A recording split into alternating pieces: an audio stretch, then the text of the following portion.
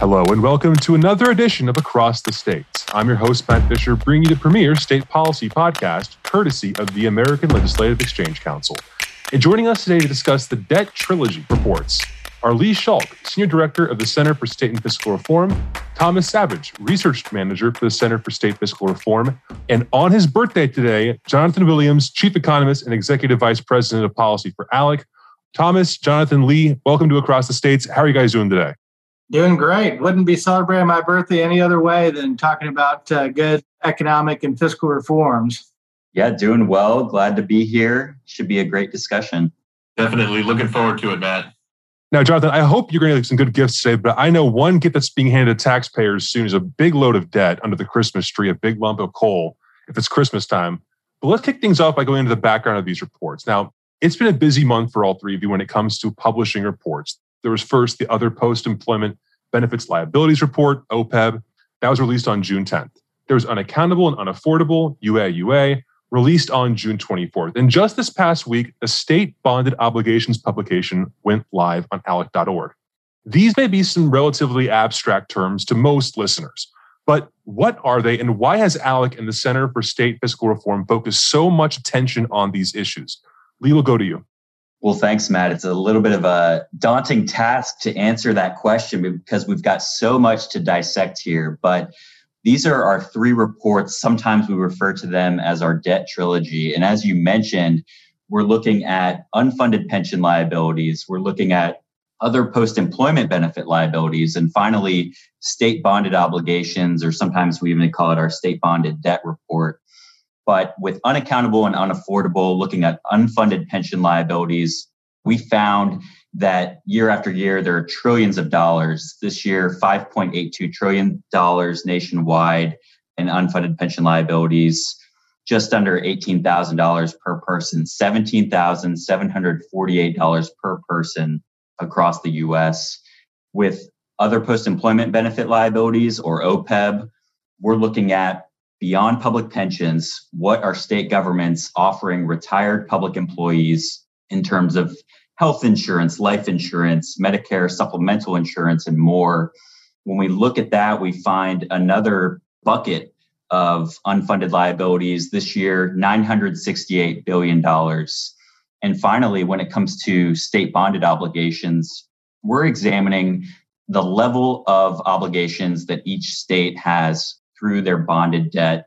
And this year, that exceeds $1.25 trillion nationwide, an average of $3,800 per person. So at the heart of all of this, I believe that a lot of this is hidden debt to a lot of taxpayers and even to some legislators. They may not be fully aware of the scope of the problem. And at the heart of it is really out of control government spending in many cases. And so in each of these three reports, not only do we want to look at each state individually, we also want to examine which states have made progress and have made valuable reforms, and what can states who may be lagging behind a little bit in that area do moving forward to keep the promises that they've made to their public sector workers, but also to protect taxpayers in the future who may shoulder many of these burdens down the road.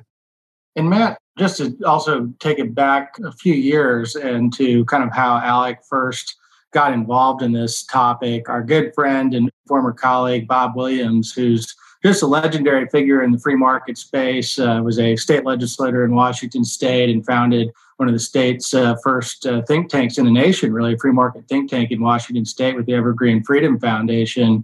He came to us years ago. He was on our ALEC board and was task force chair on tax and fiscal policy task force's private sector, and came to us well over a decade ago with the idea that, why is it that these trillions of dollars of debt and liabilities are building up across the 50 states? No state's immune from this, some better than others, and we'll talk about that. There's some great private sector solutions and ALEC solutions to talk about that he was instrumental in bringing to us.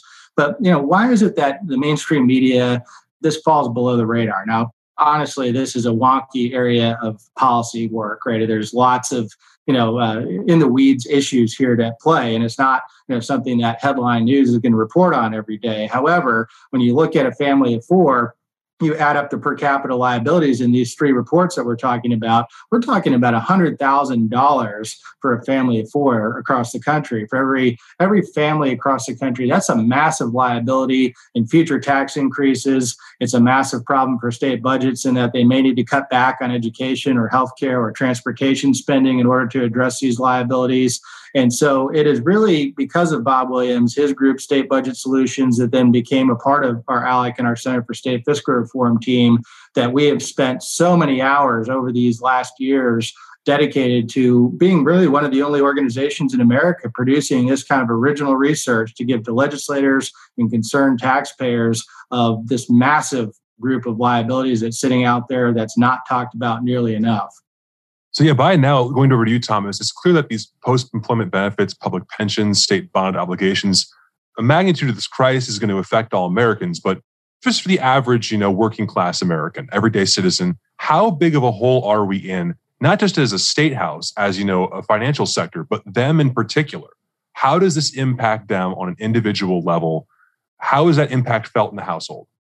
It's definitely important, Matt. The best way to think about it in broad terms, I think of the Nobel Prize-winning economist James Buchanan, same name as the president. Buchanan was doing some work about 50, 60 years ago, and he put it plainly and simply. Government debt is a future tax burden on future generations. And as Jonathan and Lee had mentioned, government debt is real costs on families. It's $100,000 of debt for a family of four. And those tax revenues that are going directly to pay down the debt are being taken away from infrastructure, from public safety, from education. And they're going to pay these massive unfunded liabilities, state debt. I like to run the numbers, and I looked at a state, Illinois, which you'll see in our debt reports is definitely one of the states that needs improvement. And taken all together, pensions, OPEB, and state bonds, per capita, that's a cost of about $47,747 per person in the state of Illinois. Wow. What can that money buy you? I looked it up this morning. An incoming freshman at the University of Illinois, the cost for a full year at Illinois State University, and that includes tuition, room and board, books and supplies, and other miscellaneous expenses. The cost of a full year is $33,060. So the money that has to go to pay down this debt, you could pay for a full year at Illinois State University and still have just shy of $15,000 left over to invest or take yourself on a nice spring break trip or, save it and invest it. That's unbelievable. So $33,000 and you get a good used car. That's just an insane amount. They could have used this money, but instead it has to be invested in taxes because of this problem. I want to pivot over to the reports now, and I'll break it up into three groups. One of the most stunning stats that I read in this trilogy is that there's $17,000 worth of unfunded pensions per capita in America, just the pensions. Now, Jonathan, can you walk us through the unaccountable and unaffordable report and explain how public pension liabilities have become such an albatross around the neck? And after that, Lee, can you discuss the post-employment benefit liabilities and how they further complicate the equation for state houses? And finally, Thomas, we'll throw it over to you for the state bond obligations report. Well, sure, Matt. And in a nutshell, the unaffordable and accountable report, now in several years into this, as I mentioned, Bob Williams came to us with this concept because Bob, as a former auditor, said, state and local governments aren't playing honest with the accounting. There's really some funny numbers being used out there. And I didn't know this until really digging into it a decade or so ago. The difference between private sector accounting and government accounting is a huge difference. Government accounting doesn't follow the generally accepted accounting principles that we see in the private sector. They follow the GASB, the Government Accounting Standards Board principles, where if you were a CEO or a CFO in the private sector and tried to use the kind of accounting that governments can use when it comes to pensions and other liabilities, you'd actually be in prison. That's not even a joke. I mean, this is kind of Enron-style accounting that people go to jail for in the private sector that is commonplace in the public sector with the state and local government defined benefit plans that are left out there. Another big trend that we've seen over the years is because of this accounting difference, 20 or 30 years ago, almost all private sector companies had their retirement plan switch to the 401k defined contribution model and away from this kind of expensive old defined benefit model that state and local governments continue to use. And so there's this widening gulf and a gap between the public sector and the private sector, mostly driven because of the accounting differences and I think some real accounting of the costs. And so that's what our report does, is it actually takes away the bad accounting that state and local governments use and uses a more prudent assumption about the future. We can't just assume that we're going to earn 8% every year for the rest of the next 30 years and try to grow our way out of the problem. That we actually use some prudent accounting principles that Bob Williams brought to us when he brought to us this concept of the report. And so we detail this widening difference between public and private sector. And one other aspect of this is we kind of give the state-by-state unfunded liabilities. And when it comes to policymakers, and when we talk about this is the right thing to do. It's the way that we can keep the promise to current workers and current retirees is by looking at making future changes for new hires coming into the system. And let's all, face it, we know people that are going into the workforce today. It's a different generational approach to employment than it was 30 or 40 years ago, where people coming to the workforce today, maybe plan to have 5 or 6 or 7 or 8 jobs in their first, half of their career versus their parents or their grandparents' generation that worked for 30 or 40 years for one company and then retired from that company. And so just this mobility of millennials and others coming into the workforce, different dynamics at play, it actually is good for young workers as states look to transition into more of the 401k flexible retirement plan approach. And it obviously is good for taxpayers, and it makes sure that we can honor the promises made to current workers and current retirees as part of the current systems out there. So that's part of the dynamic we look at. We survey the landscape of just how big and bad these liabilities are, and then we look at some of these solution sets as of the dynamics between public and private sector and how states can start to get out of this hole that's been really accumulating for decades now. And on OPEB, we talk about these 3 reports and how wonky they are. OPEB may be arguably the most obscure. And so with unaccountable and unaffordable, where we're talking about unfunded pension liabilities, that's a huge number.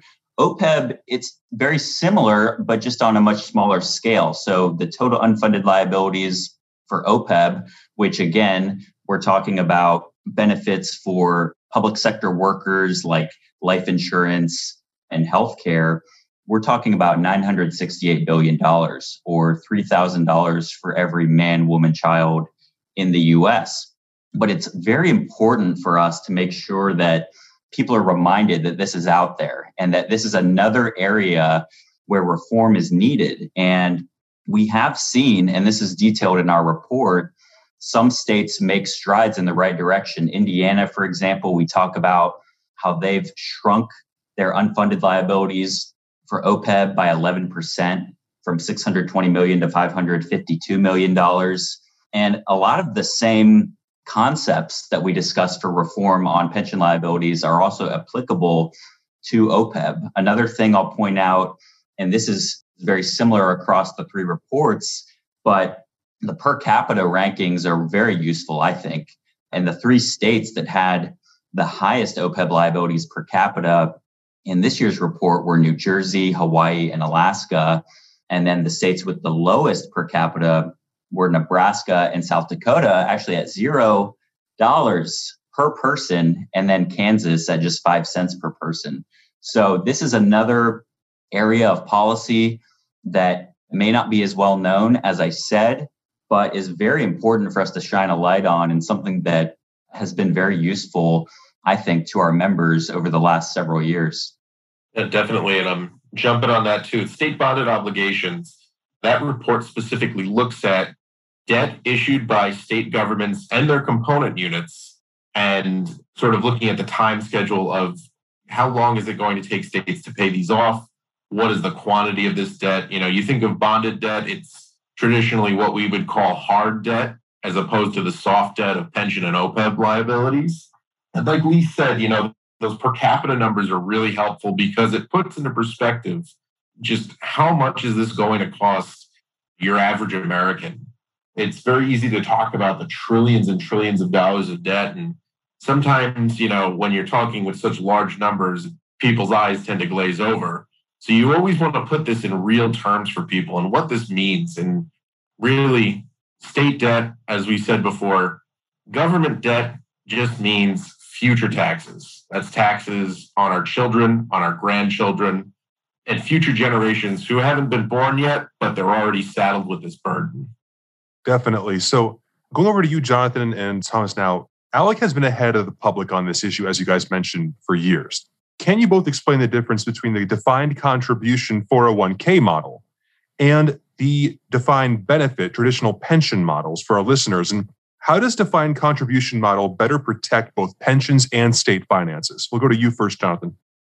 Well, I think the last part of that is really key, and that is, we're big fans of honoring the promises you've made. If you're going to have a defined benefit system, fund it well and honor those promises. And that's been a key element of our work for going back a decade plus. However, as you look at the new hire piece, as we've talked about, the way to honor the promises is by stopping digging these holes any deeper and really transitioning new hires into more of a hybrid or a 401k style plan. And one of the reasons why the 401k style plan is, I think, superior for especially young workers coming into the workforce is states have pretty complicated rules that they call vesting rules.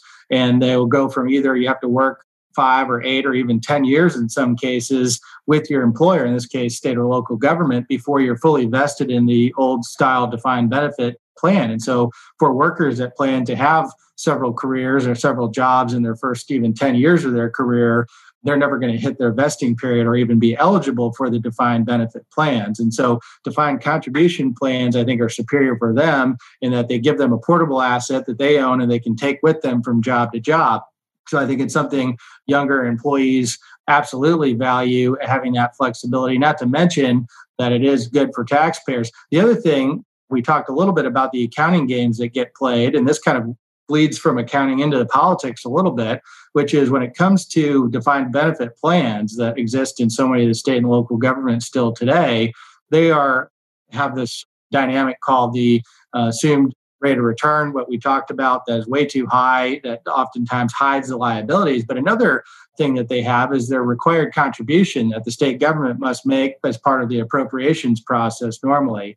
And states have sometimes gotten away from not making their full required contribution, which of course reduces the defined benefit plan going forward. And with the defined contribution model, this funding is 100% upfront that the employers put in, their employer match as part of that plan. 100% upfront is funded, and there's no question around the political game of, as we get to the budget negotiations, as we've all seen in Washington, D.C. and state capitals get very messy. Oftentimes the losers of that are the pension systems that don't get the full contribution. Of course, that is one of the big reasons why states have fallen behind, in addition to many of the others. This is a huge problem that politics gets in the middle of good pension policy in so many ways. This is just one aspect. There's another big one that I think we'll talk about a little bit later, which is the politically driven investment decisions made by the defined benefit plans. That is a pernicious issue that has cost states and retirees billions of dollars in foregone returns. But I think one of the underreported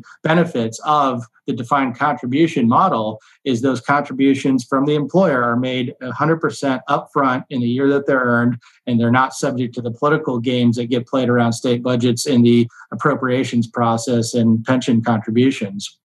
Great points, Jonathan. And to jump on that too, the key feature of defined contribution is flexibility. As Jonathan mentioned, you have younger Americans working multiple jobs over the course of their lifetime. Just this past year, the Bureau of Labor Statistics came out and said that Americans born between 1980 and 1984 held an average of 8 jobs between the ages of 18 and 32. Wow. Half of those jobs were held between the ages of 18 and 22. So they are changing jobs more frequently than older Americans, and they need retirement and benefit savings that follow them wherever they go. As Jonathan mentioned, so many young workers don't make it to the vesting period, so they're paying into a retirement system that they don't get to see the benefits for. And that's especially prevalent among teachers, public school teachers, who, for one reason or another, might leave the state for another job or change careers entirely and leave the teaching system they've paid into that pension system, but they're not going to see a dime of those retirement savings.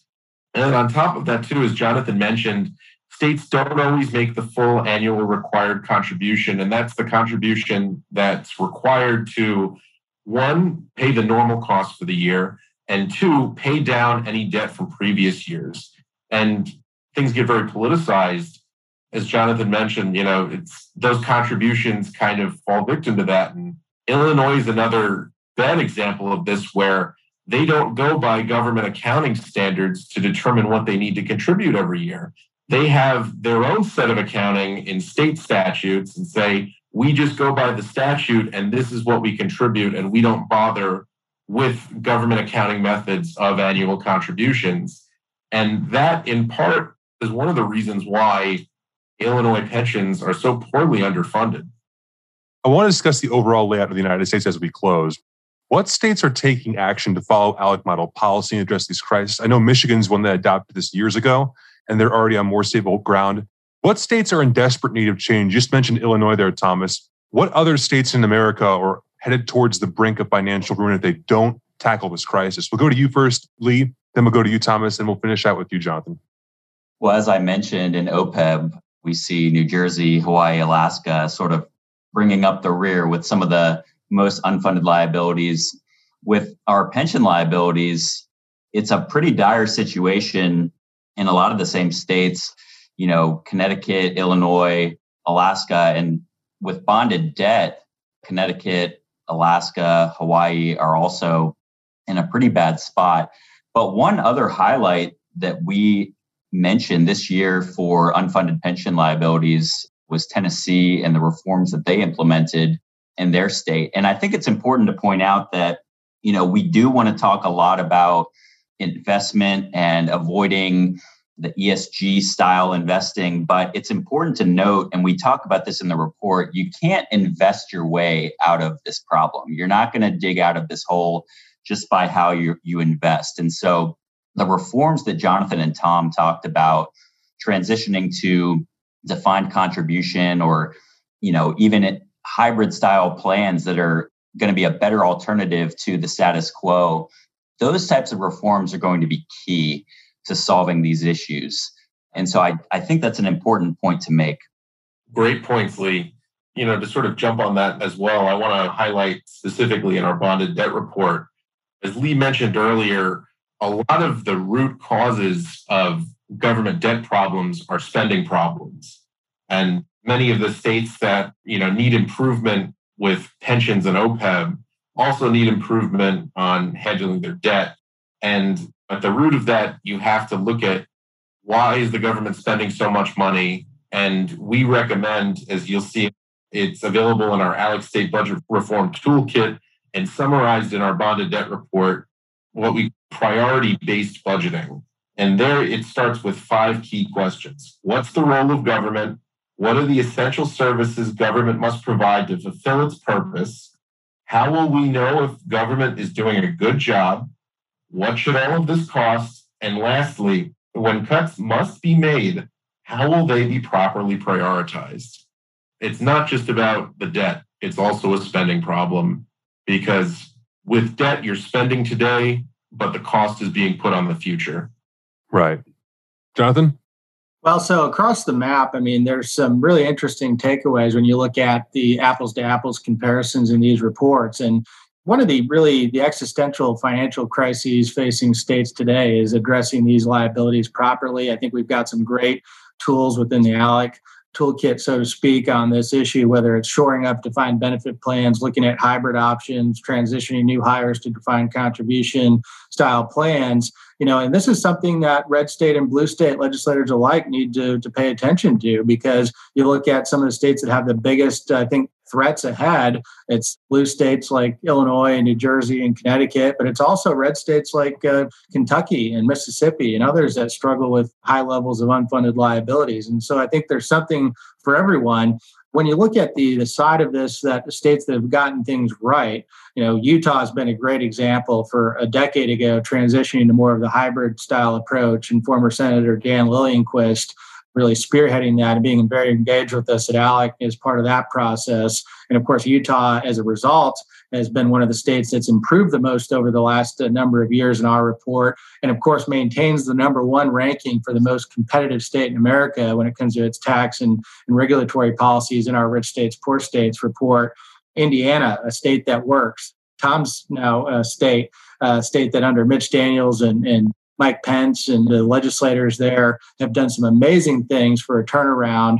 And there's a really interesting bilateral comparison that we talk about in several of our reports of Indiana versus Illinois, neighboring states, but very, very different approaches to how they handle debt and liability issues. Wisconsin, a state that's really done some great reforms under Scott Walker and things that have made their pension system very sustainable relative to others. Then Tennessee, the state with the lowest amount of unfunded liabilities in the pension system of any state in America, something that CNBC actually wrote about recently and featured a story about our pension report talking about, well, Tennessee has no state income tax. We think that they can stay competitive because they've actually been able to keep liabilities low. Because as Tom mentioned earlier, these liabilities, they directly affect future economic competitiveness and where businesses are looking to invest, because businesses look at these as reported pieces of data on financial statements. They're looking to invest in a new facility or move their headquarters. They're not only thinking about the current tax burden, they're thinking about future tax burdens. And these liabilities and debt burdens are future tax burdens. And so such a connection between these reports and then economic competitiveness in the years ahead, let's say in our Rich States, Poor States report. So something here for everyone. This is really an existential topic for legislators and taxpayers across the country to learn more about. Of course, this is part and core of ALEC's educational mission as an organization to provide this good nonpartisan data for everyone to take something back to their states and hopefully learn something new from our findings. Indeed. For our listeners, if you want to learn more, go online to alec.org/publication. There you'll find all 3 reports in our debt trilogy: the Other Post-Employment Benefit Liabilities Report, Unaccountable and Unaffordable, and the State Bonded Debt Obligations publication. Jonathan, Lee, Thomas, thanks for joining us today on Across the States. It's been a pleasure. Thanks for having us. Thank you. Thanks, Matt. And thank you to our listeners for tuning into another edition of Across the States. I'm your host, Matt Fisher, and be sure to tune in again next time for more of the premier state policy podcast. Thank you for listening to Across the States, the leading state-focused policy podcast presented by the American Legislative Exchange Council, the premier free market organization of and for legislators. To learn more about our work or to make a tax-deductible donation, visit alec.org. Tell us what you think on Facebook and Twitter at Alec States. The views and opinions expressed on Across the States are those of the speakers and do not necessarily reflect the official policy or position of the American Legislative Exchange Council.